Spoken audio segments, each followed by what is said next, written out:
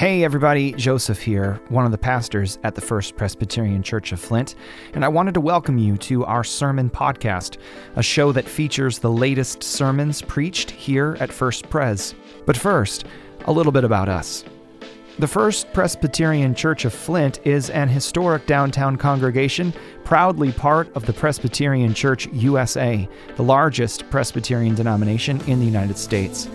We have a vibrant and thriving ministry to our neighbors here in Flint and are engaged weekly in worship, faith formation, a dynamic ministry to kids and teenagers, and community building across generations.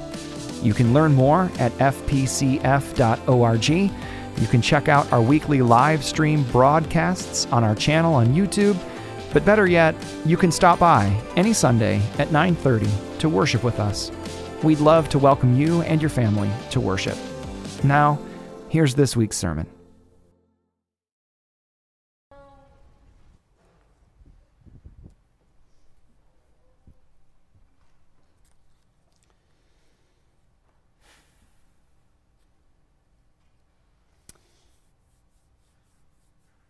The eyes are windows to the soul, right? And the face, said St. Jerome, the face, without saying a word, is a mirror of the mind. My earliest memories in church begin around age 5, 6.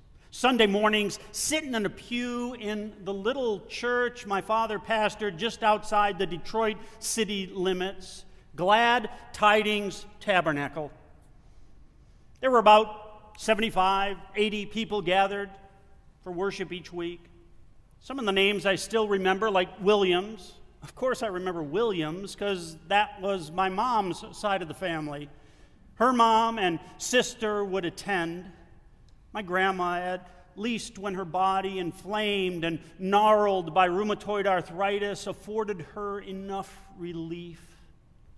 And my Auntie M, upon whose lap I loved to rest my head during the preaching time and keep entertained with the bangles and dangly jewelry that she always wore around her wrists and her neck.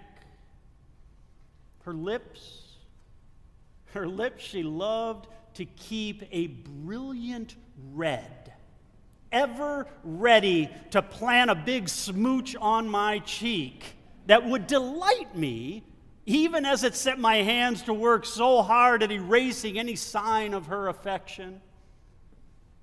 When the quieting charm of the jewelry would wear thin, she would reach down into her supersized purse and pull out a little treat, quietly unwrap it, and feed it to me, like a young prince being fed grapes by the hand of his servant as he reclined in the comforts of his title.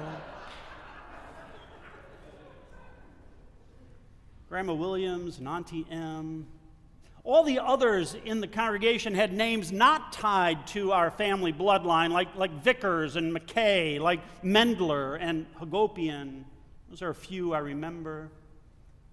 But of all of them, I grew up with, up till about age 10 or so. They were extended family. For not only did we gather together on Sunday mornings, but also Sunday evenings and Wednesday evenings and in restaurants and at one another's homes to share meals and to talk and to play together. Sunday mornings, we'd worship together, adults and children together, before we splintered off into our Sunday school classes. We'd sing rousing gospel hymns like the one we sang last week, "Up from the grave he arose." Man. And we'd listen to that preacher, my father, go at it for 30 to 45 minutes maybe, followed by a sharing time of joys and concerns before lifting them up in prayer to God aloud. Together, Sunday mornings, in the beaming glow of Auntie M hovering over me, a deep, broad love mirrored in her face, pronounced by those red puckered lips, and me quietly gazing up at her in deep contentment. Now, the other face I remember most vividly from those early Sunday mornings is that of the man in the pulpit, a man of authority, my father. He was not one to be trifled with. Not because he wielded a big stick with which he might subdue all opposition, not because as an excellent rated chess player he could think 5, 8, 10 steps ahead in order to outmaneuver and checkmate us into submission. Not because his logic was truly impeccable and able to exploit flawed rationale. Not because his memory, being akin to that of an elephant, gave him the possibility of dangling the past over one's head as blackmail to get one lined up behind his way. My father, the pastor, was a man of authority because he loved God, life, the church, people, family, my mom, my siblings. He loved me. His authority was founded on love. Not because he said it was, but because he acted it out, backing up those words with commitment, with integrity. And when he got it wrong, which he did, he humbly, which was very difficult for him, responded with contrition, repentance. A brilliant man, a proud man, sure of himself and his position, whether he was alone or in a crowd, an only child, type A, with all the swagger and arrogance and impatience of the New York City boy that he was. From the pew in which I might be squirming, a throat cleared might catch my attention. And if not that, God help me, a snapped finger that echoed through that little room and drummed my ears, snapping my body to attention. My eyes would immediately move up to the platform in search of his face, probing to see if the signal was for me or was meant for one of his other children. His eyes bared his authoritative soul, and his face, bespectacled and clean-shaven, without saying a word, his face mirrored his mind. It's time for you to straighten up, son. I was never frightened of the man. He never filled me with terror because I knew that he loved me. And if a stern talk or maybe a spanking was to come, yes, there was spanking in that household, I knew beyond any shadow of doubt that I was loved. This man was good. And his face at that moment, resolute and foreboding though it looked, mirrored his mind, mirrored his love for me, his desire for my good that would discipline me to the import of that moment. The face, without saying a word, is a mirror of the mind. The glowing face of a beautiful 22-year-old girl lights up that of the 22-year-old boy, giving him direction and assurance as they step together over the threshold into the unknown. Hunger, desire, hopes, dreams, all possibility gives the arm-length space between them a buoyancy that cannot be deflated by the weighty burden of anything or anyone they each bring with them from their past. The gravity and the grace of the moment renders them speechless. And so words are fed them to repeat back to each other before God, who is in the binding, and before the congregation, who is like a wind, helping keep their dream afloat. Gazing upon her beautiful face, into her deep black eyes, the boy sees himself looking so smart in that black tux, that bow tie, those shiny shoes, and that jasmine boutonniere.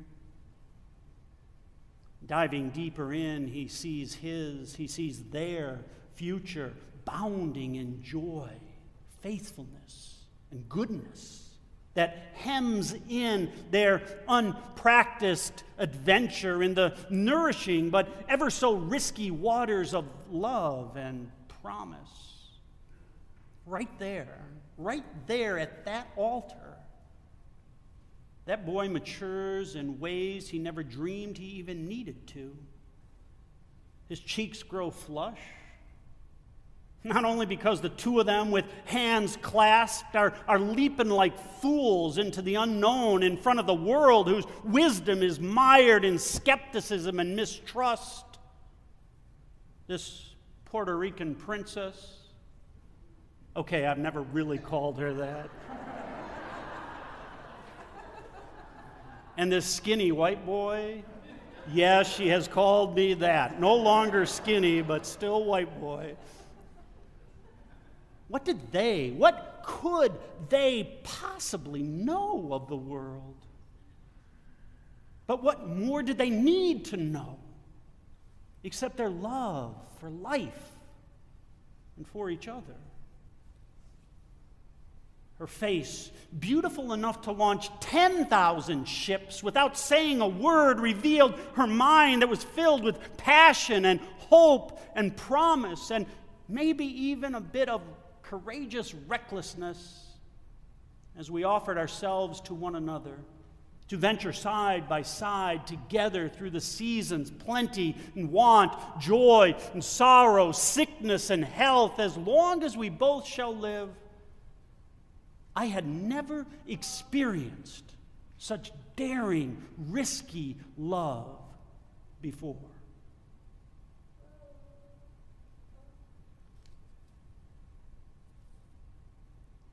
The birthing room.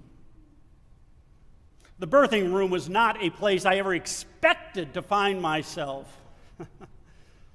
But the world had changed right under my nose. And so in 1988, when our first son, Jonathan, was born, Grace Hospital in Detroit had created such rooms so that parents might experience all the joys of childbirth together.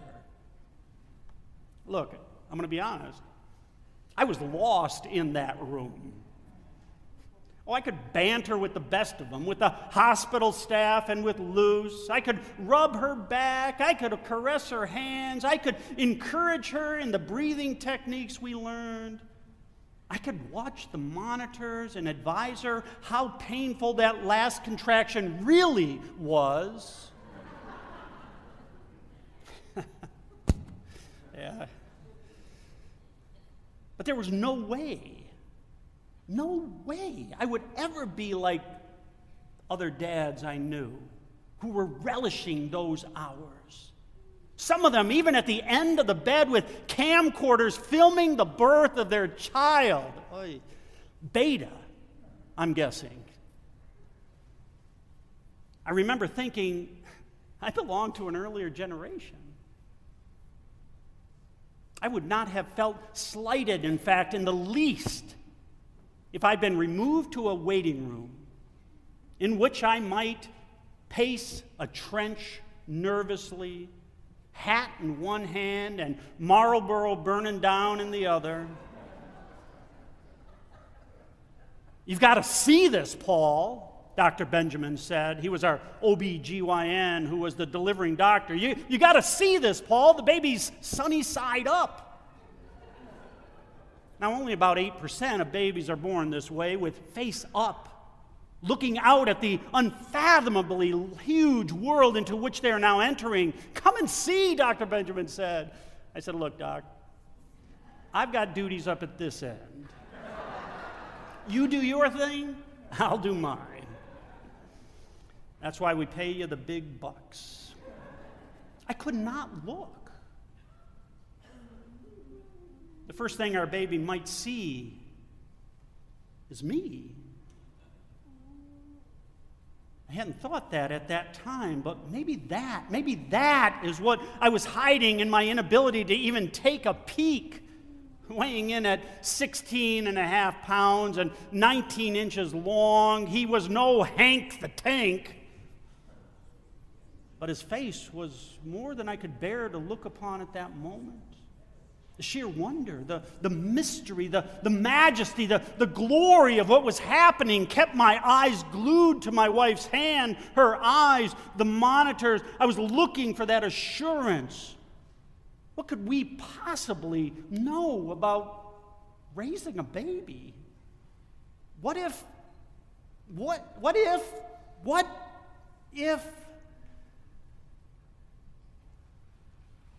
in that child's face was the fear of the future, of not getting it right, not doing it right.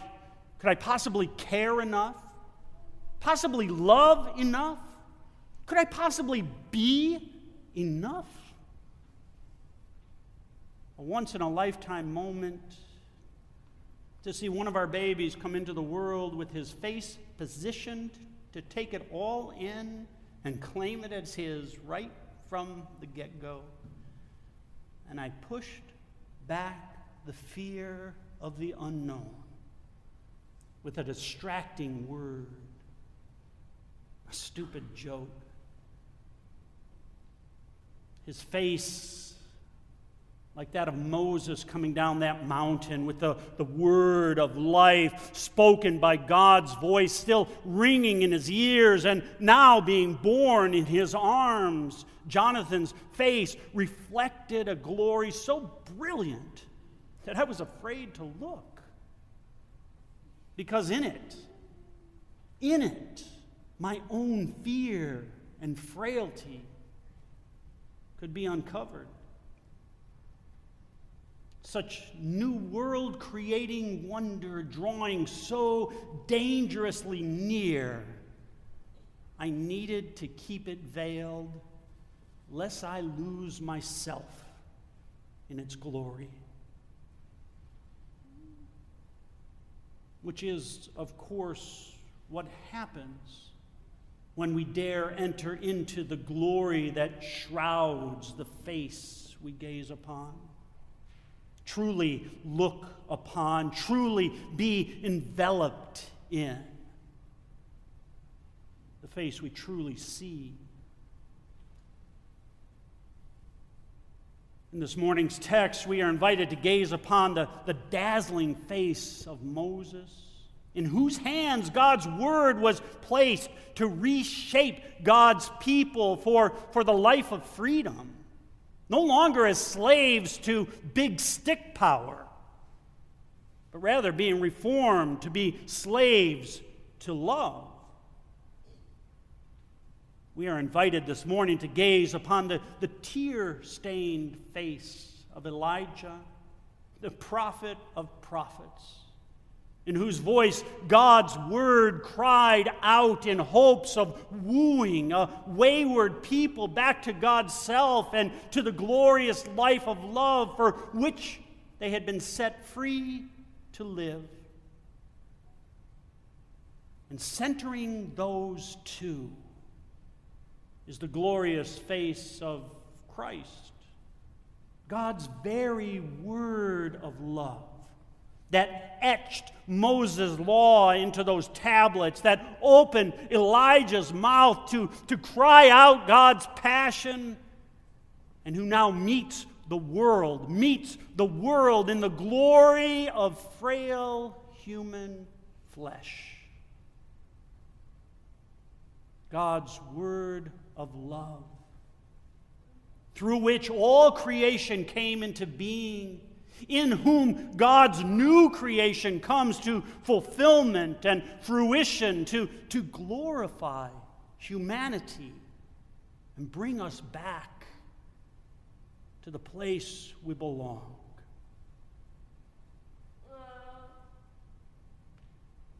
The brilliance of his glory is the power of love, through whom all who would dare follow him open ourselves to being formed anew, to listen to his voice, so that we might grow to mirror, might mature to mirror his way of love. God's love that is making all things new. I wonder what you see when you enter the shroud of his face, the face of Christ. Do you see the fear? Fear that you will avoid because you know that one look and your facade will be torn down, your frailty, your fears, your uncertainties exposed. Do you see the beauty? The beauty who fills you with strength and hope, assuring you that to dare leap into the future with him, the uncharted territories with him, is the only way that you will truly grow. Do you see the authoritative who, without speaking a word, lovingly disciples you in the import of this very moment? Maybe you see the lap upon which you find peace and the glow of his face shining down upon you with love. I wonder what you see when you look upon the face of Christ. And what's more, I wonder what other people see when they gaze upon your face.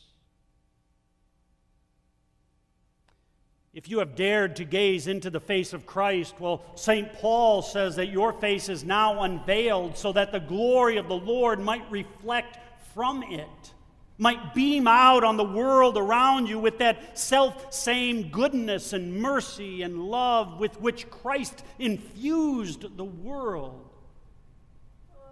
Through Christ, God's law of love is at work transforming this world, this people, him and her, they and them, you and me, for the joy of being what God has set us free to finally be, God's new creation.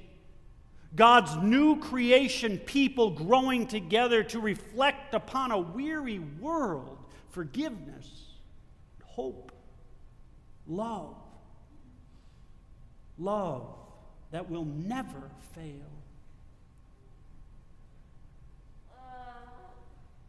And when was the last time you actually gazed into the face of the one you love?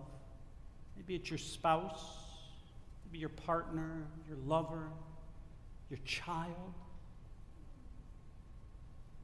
Really look to see beneath the coverings that hide us from one another, the smirks and the jokes, the snarkiness and the stony looks. Look past the lesions and patches and pockmarks and tear lines. Look and really see the face, revealing their true self.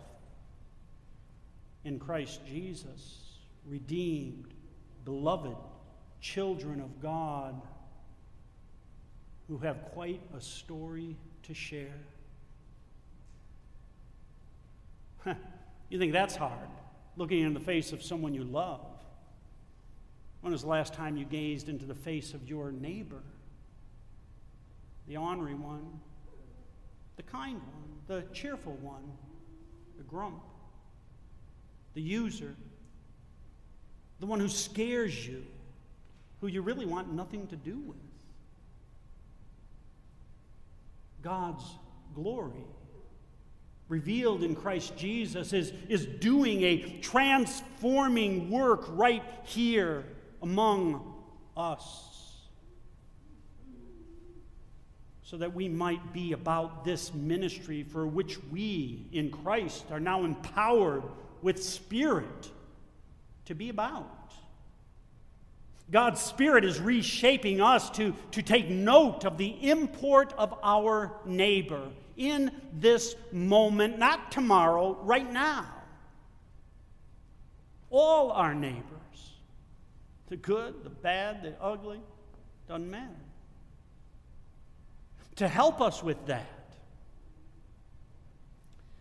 about a year ago, I think it's been 1 year ago, the session of this congregation commissioned a group in this congregation to take part in a project being offered from Western Theological Seminary over in Holland, Michigan. It's called Churches in Mission. It was a 15-month commitment. That's a big commitment. 15-month commitment by which we would investigate and explore. We would find out bits and pieces about who we are and who our neighbors are. Not our neighbors far away, our neighbors right here. Around 746 South Saginaw Street, Flint, Michigan, 48502. Within walking distance. And so the group that was commissioned here are here, and I invite them to come up. Pete, Lisa, Pam, Stacia.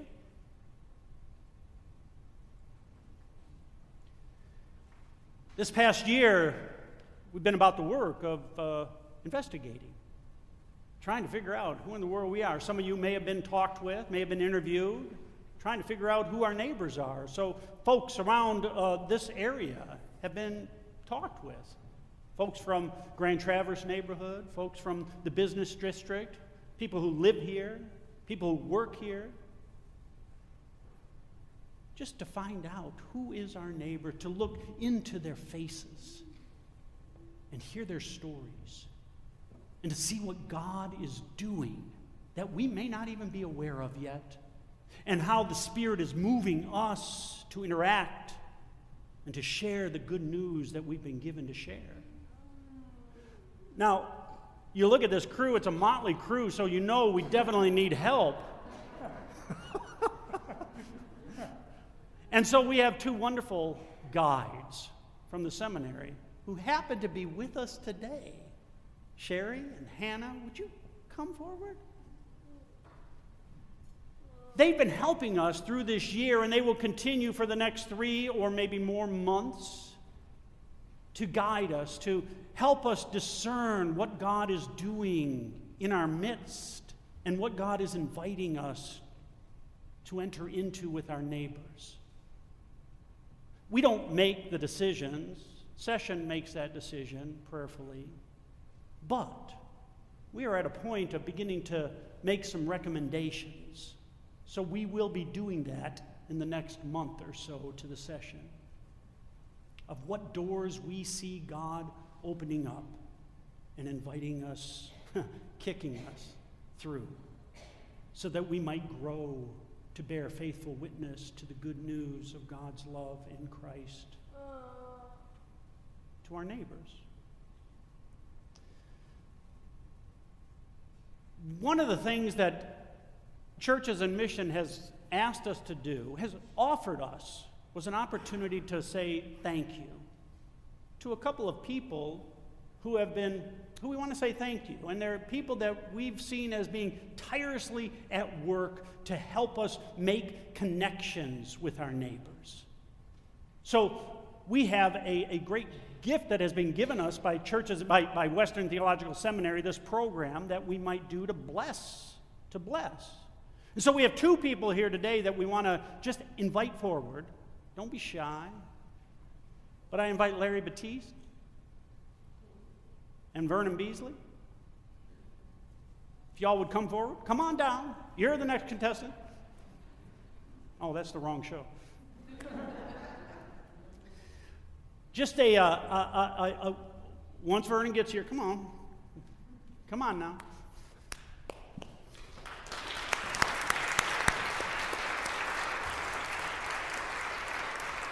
If you don't know, Larry makes breakfasts, along with everything else. But the neighborhood breakfast that has been going on for, I don't know how many years, Larry, a long, long time. Some of you could tell me better than I, because it was before I got here.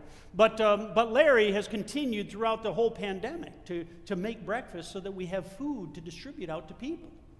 We had to change things. And on a fly, Larry was there saying, here I am. I will do what's needed. And Robert. Here to help. Vernon Beasley has not missed a week or two when he's out of town.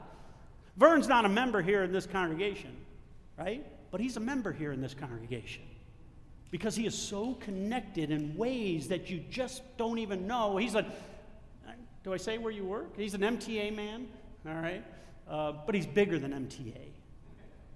He is, his heart is bigger than MTA. And the way he pushes us and encourages us every Sunday morning to make connections, to look into the face of our neighbors who come with hungry bellies and starving souls, how we might share this good news of food, yes, but of tender care and love with people that we may not even know the names of yet.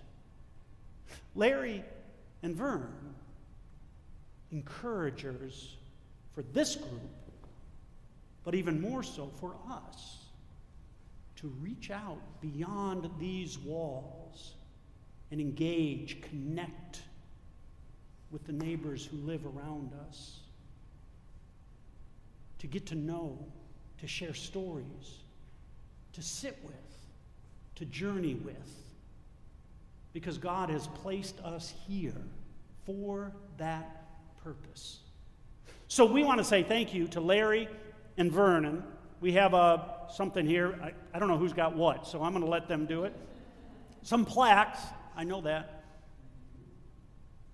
So our plaque has our mission statement on it. Mm-hmm. For each one of them. And to both of you, you two are very quiet souls who do so much work for God. And so on behalf of us, we want to present a gift to you guys. And whatever you choose to do with what's in here, enjoy, embrace. And we just thank you so much for all that you do, because you do a lot of work that a lot of people don't know about. And so we thank you so much.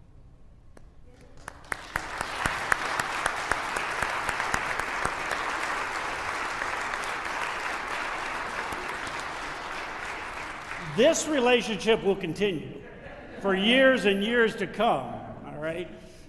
This relationship, we want to say thank you as well. It could continue for another 3 months, another 9 months. I don't know what the deal is, what they'll put up with us for. Yeah, they're not far away. 2 hours is nothing, right, to get over there. But Hannah and Sherry, we had a great opportunity last night to get together, to share stories, to get to know one another outside of a screen. It was our first time in person to actually meet and eat and talk and laugh in the flesh, which was really nice. We had a few gifts for them last night, which we wanted to share, but we have one more today for each of you, just as you can show them that, yeah. Just so you remember who we are. Flint Strong, yeah, T-shirt shop right across the street. Place to go, man. So thank you. Hannah, Sherry, thank you so much.